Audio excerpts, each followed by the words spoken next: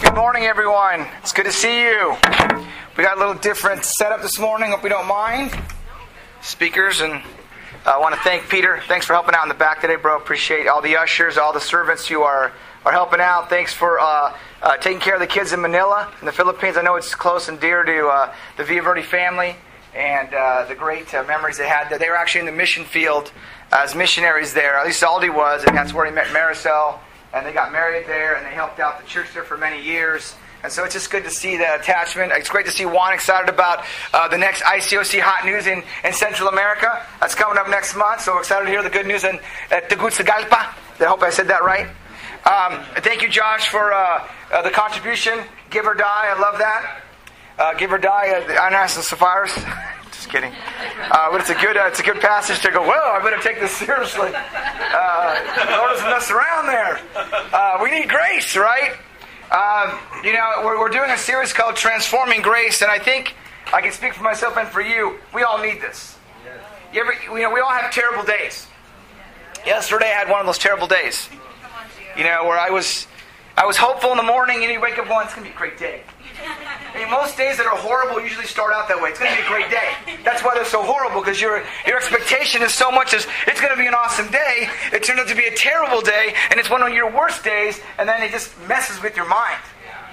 So I woke up, it was Soccer Saturday. I love Soccer Saturdays.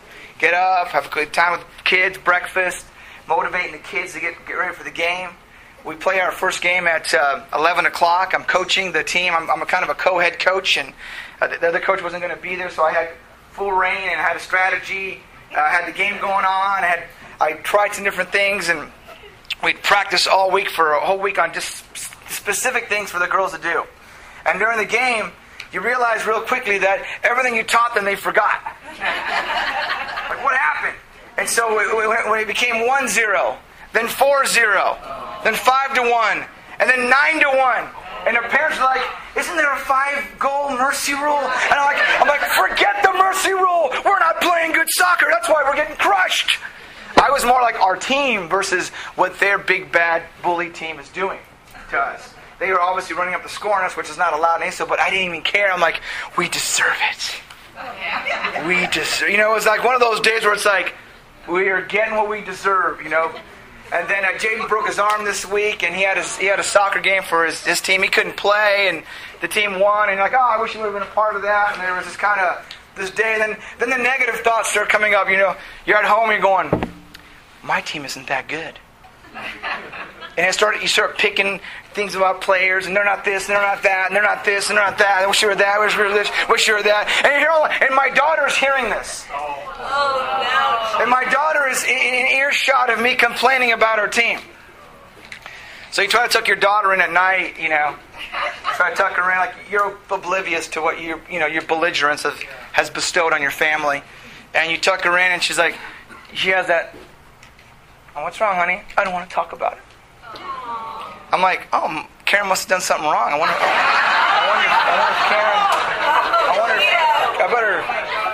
I better be here for her. I said, okay, we'll talk in the morning. And then I went to bed, and then I hear the door open about a half hour later. Juliana and Karen walk in the bedroom, and I'm like, I had a slumber. Hey, what's going on? Is everything okay? What's happening? You okay?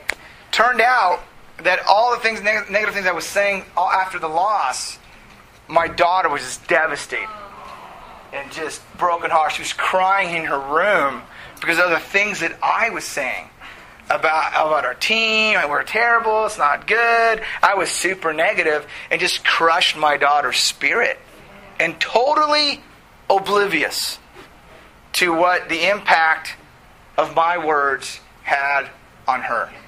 I'm just sitting there humble going, what have I done? And then after you feel so guilty, you can't sleep. You're like, you reconcile, you apologize to her. I'm so sorry, sweet. Thanks for sharing, coming forward, telling mom and telling me. I appreciate that. I'm really sorry. And, great forgiveness, great restoration. But then you're left with this feeling of, man, I'm a terrible parent. I am awful. I broke the parenting 101. Do not do that. Don't get crazy at home. Right? That's 101. Don't get crazy at home. Your kids can hear this stuff. And, I felt like I deserved death. I felt like I deserved the lowest, form of punishment, stress positions, throw me in prison. I just felt so terrible. Felt so terrible. And I can stay there and lather up in the vile, I hate myself feel. I can stay there for days. Even weeks I can be there.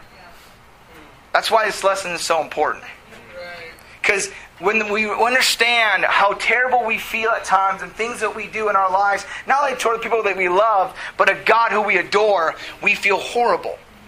And so it's this transforming grace that can change us in amazing ways. That's why we're doing this series.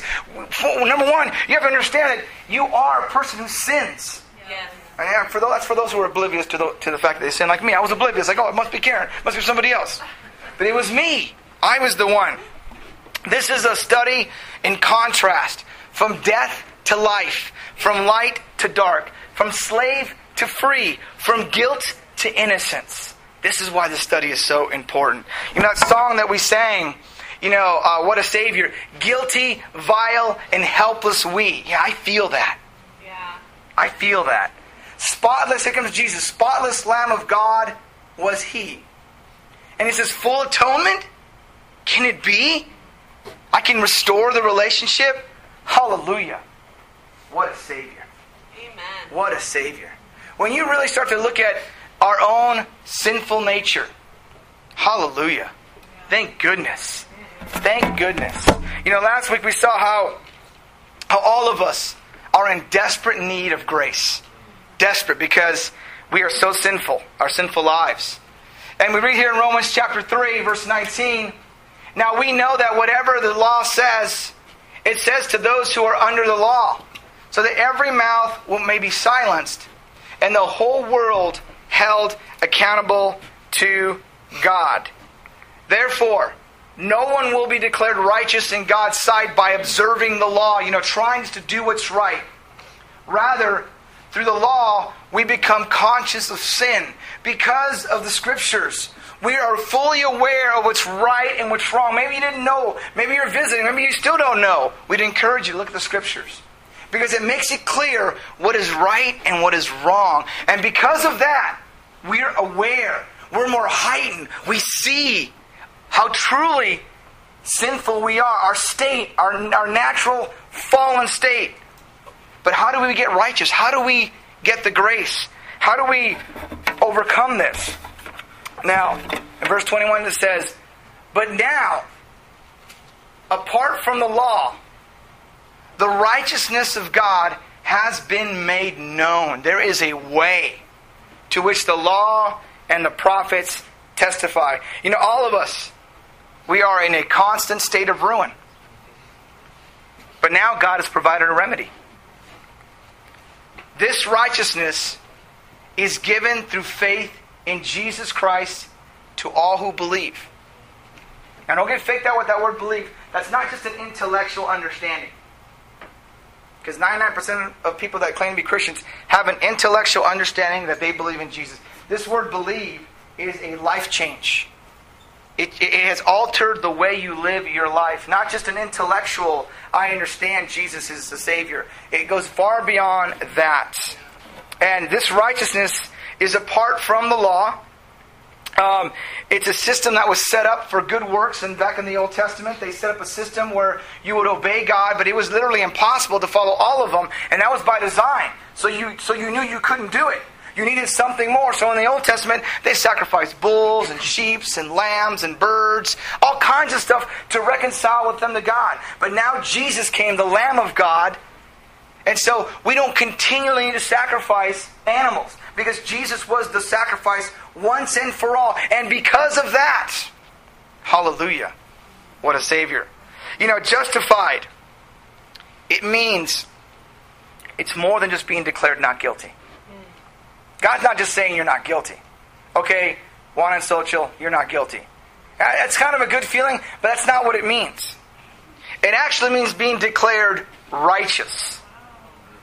Imagine you go to court for doing something, and the evidence is against you, and they have a circumstantial case, and you're found not guilty. People are going like, I don't know if the jury got it right. Not guilty, but Could be a little shady. This is being declared righteous. Difference. It means God has charged the guilt of our sin to Jesus. And He put Jesus' righteousness on us. That's the switch. Hallelujah. What a Savior. We are justified by His grace. Here's what God could have done.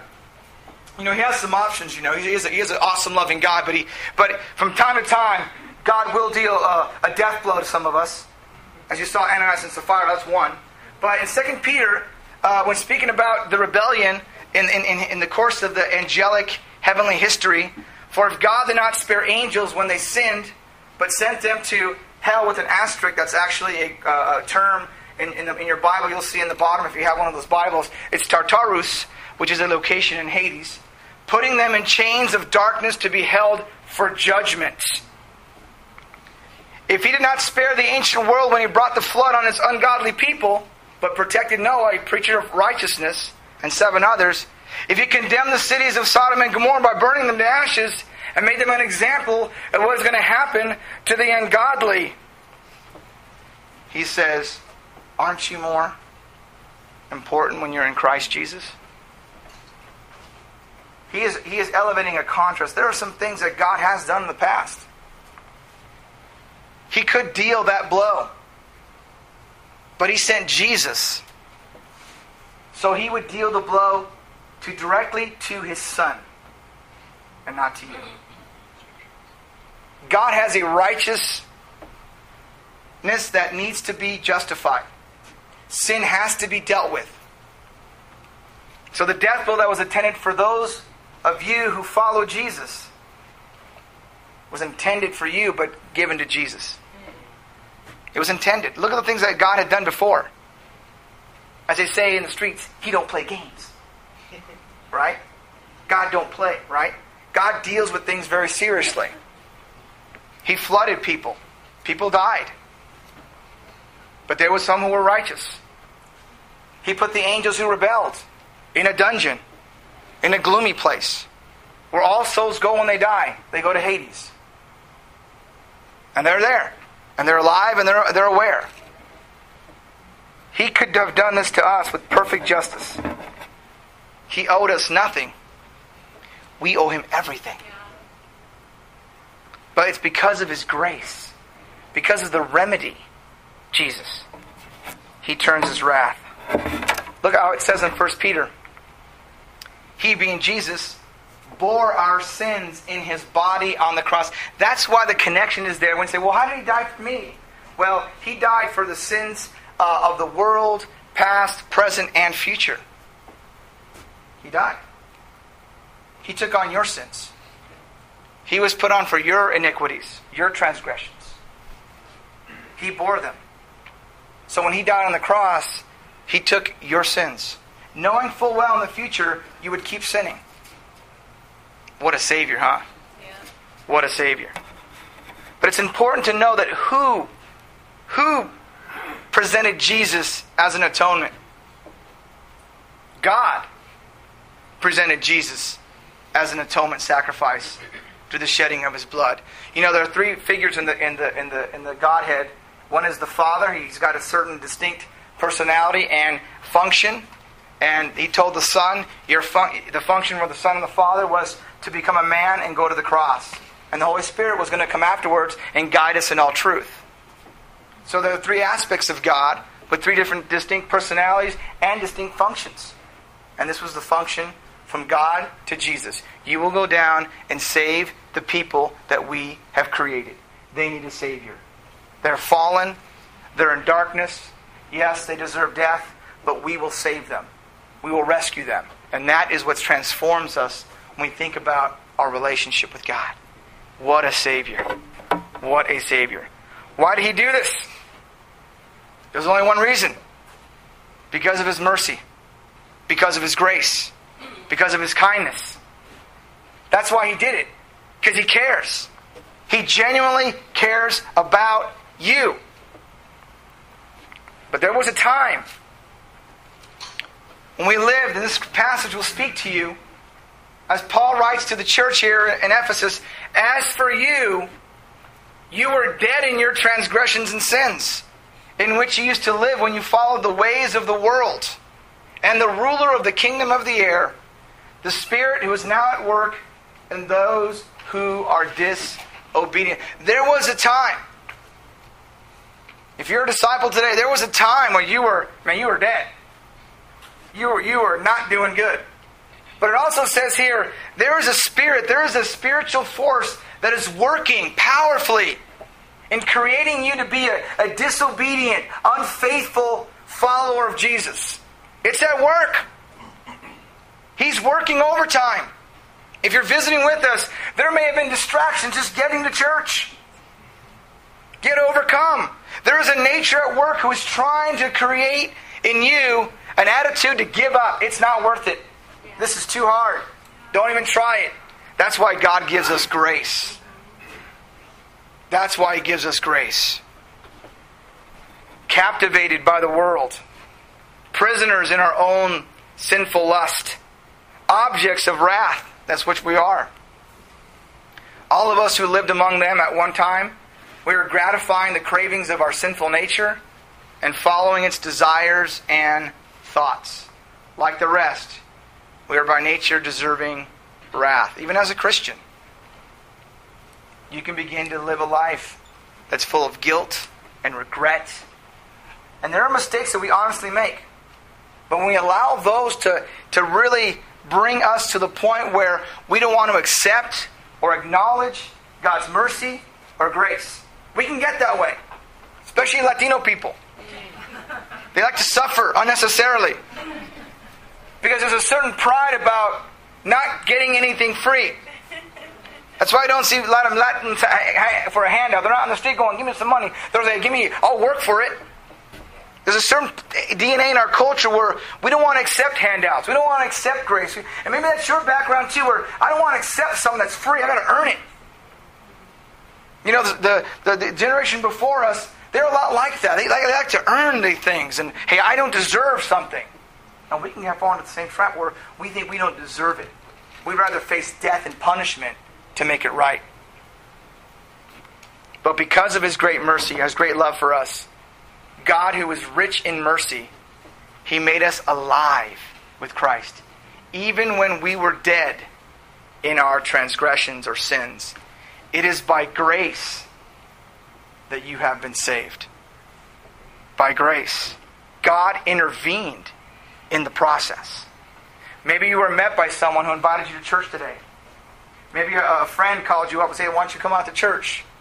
God is intervening in your life. God is trying to get involved in your life. Maybe someone called you. You know, the cool thing about God is He doesn't want us to stay or be in darkness. He doesn't want that. He made us alive. Do you feel alive this morning? Or do you feel dead? Do you need grace? It saves. So the question is, how do we receive this grace? How do we get it? Gio, tell me. Do I pray? Do I change my lifestyle? Do I get baptized? Well, the answer is all three. Let's take a look in Titus. This is a very fundamental teaching of the Bible. I encourage you, if you're visiting with us, to study it yourself. But this is a fundamental teaching of the Scriptures. At one time, Titus, he's writing to Titus, one of the leaders there. And this is for the church. He's supposed to read it to the church. At one time, we too were foolish, disobedient, deceived, and enslaved by all kinds of passions and pleasures. I don't know about you, that describes my life before I became a Christian. That was me. We lived in malice and envy, being hated and hating one another. But when the kindness and love of God, our Savior, appeared, He saved us. Not because of righteous things we had done, but because of His mercy. He saved us through the washing of rebirth and the renewal of the Holy Spirit. Let's take a look at that passage. He saved us because of His mercy. The question is, how do we get in contact with that mercy? How do we get it? Well, He saved us through the washing of rebirth and renewal by the Holy Spirit. You may be asking yourself, What does that mean? This is a great theme in the Scriptures. A theme that in our culture today is radically overlooked. In fact, people try to go around this every single time you go to church. They cannot deal with these passages because they're direct, they're precise, and it's the overall theme of the Scriptures from the Old Testament up into the New. There's a washing. There's a water involved. The Holy Spirit's involved. And as Paul says in Titus. Well, what did Jesus say? Are they on the same page? Is this not the Bible? Let's take a look. He says, to be honest with you, or very truly I tell you, no one can enter the kingdom of God without being born of water and the Spirit. People want to say it's more Spirit than water. But in Titus we see them both present. Yeah. Washing and renewal of the Holy Spirit. Jesus says, water and the Spirit. They both must be present. Right. To initiate, to start the process of you getting a relationship with God and entering that grace. Okay? Peter. So you have Paul, Jesus, Peter. Okay? Peter replied to people who were asking, what must me do to be saved? That was the question. What do we do? He says to repent, change your lifestyle, and be baptized. Every one of you, in the name of Jesus Christ, for the forgiveness of sins. That's the mercy. And you'll receive the gift of what? The Holy Spirit. There it is again. I could go on and on and on and on. I could go on about Paul wrote about Moses, how they walked through the Red Sea and they were baptized into the Sea of Moses. We can go on and on and on. We can talk about Naaman in 2 Kings 5, how he was told to go dip into the Jordan River 7 times and be clean and wash the leprosy off. There's so many. We can talk about the Ethiopian eunuch in Acts chapter 8. He says, look, there's water. Why shouldn't I be baptized? It's everywhere. Yeah. It's a theme that gets overlooked, or because it doesn't fit their preset theology, they avoid it or try to write it off. Because a lot of churches have a preset theology. They're not open to anything new. So the preset, they're not designed that way. So therefore they try to go around these and say, oh, that's not what it means. Yes, you're saved by grace. But how do you initially get the grace? How do you initially come in contact with the grace? 1, you got to start praying about it. Get your heart right. 2, you got to start changing. And 3, you get baptized in the name of Jesus. Well, Gio, am I working for my salvation? No, because work means you forgave yourself. I forgive myself. That's it. No, you can't forgive yourself. You can't forgive your sins. God does it. God washes. Let's take a look at Paul. He's sharing his transformonial. He's testifying about how he became a Christian. How he started his grace. His journey of grace. His life of grace. A man who persecuted the church. A man who arrested Christians. A man who was there when Stephen was killed and approved of it. This man was vile. He was dark and he was religious. And he says to the audience, and anyone who will listen, he tells a story about Ananias when he was blind and saw Jesus. He could not see for 3 days. And Ananias says to him, you'll be witnesses to all people of what you've seen and heard. And now what are you waiting for? Get up. Get baptized. And wash your what away? Wash your sins away. Calling on His name. Throughout the Scriptures. And you can remember when you became a Christian, for some of you, what that means. Maybe this is a new teaching if you're visiting with us. We hope it doesn't startle you, but we hope it encourages you. Because this is what the Scriptures teach all throughout the Bible. 1 Peter 3 verse 19 says, and this baptism, it represents water, which now saves you. It saves you by the resurrection of Jesus. It's all about Jesus. We just got to understand there's our part in the initial step of getting in contact with this transforming grace. Imagine for a second all of your sins being washed away. Every thought of corruption you had, every thought of adultery you had, every thought. Imagine everything you've had in your life being completely washed away. Because that's what happens when you come in contact. God says this, I, even I, am He who blots out your transgressions for my own sake and remembers your sins no more. That's pretty cool. This expression it states that He will no longer hold what you've done against you. Think about you in your last fight with your spouse. There's a record there that's in her heart, and from time or his heart, and from time to time, it comes out. You're in a fight, and she brings 3 months ago, and she brings it back. It's as consistent with your behavior in January. Right? She just pulls it out of the hat, and she's probably right. Because women are chronological. Guys are like, what? What happened in January? What happened? What? We honestly don't even remember. Right? Cro-Magnon man. We don't remember this stuff. So God says this, hey, I'm not going to bring something from the past and drop it in the present and say, what about that? We like to do that, don't we? When we have a little conflict with someone, oh yeah, this reminds me of back then. Same character. Boom. We do that. God says, I will blot out your transgressions. When you want to receive the grace, be baptized in the name of Jesus, God's all, I will remember your sins no more. I won't use them against you. Amen. It's pretty cool. Yeah. Blotting out is a legal act. I blot them out, it's legal. Remembering no more is a relational act. He wants the relationship. He's like, I'm not going to hold that against you because I want this relationship. That's pretty awesome. And that strengthens your relationships with each other when you say, you know what? Not only am I going to blot it out, but I'm not going to bring it up. It strengthens your relationships with each other. Because if we're going to follow a God who gives us grace, and that's next week's lesson about how do we give grace to others? How do we live that way? Because, if we don't, there's a problem. How about this scripture here? Once you were alienated from God and were enemies in your minds because of your evil behavior. Amen. We did evil things. We take responsibility, Lord. But now He has reconciled you by Christ's physical body through death to present you holy in His sight, without blemish and free from accusation. Every week we're accused of something, aren't we? Just try to live a week and just count the accusations. Count the assumptions that people make about you. Just count them. Just do yourself a favor and count them. It's an accusational world out there. And then when you get home, count them in your house.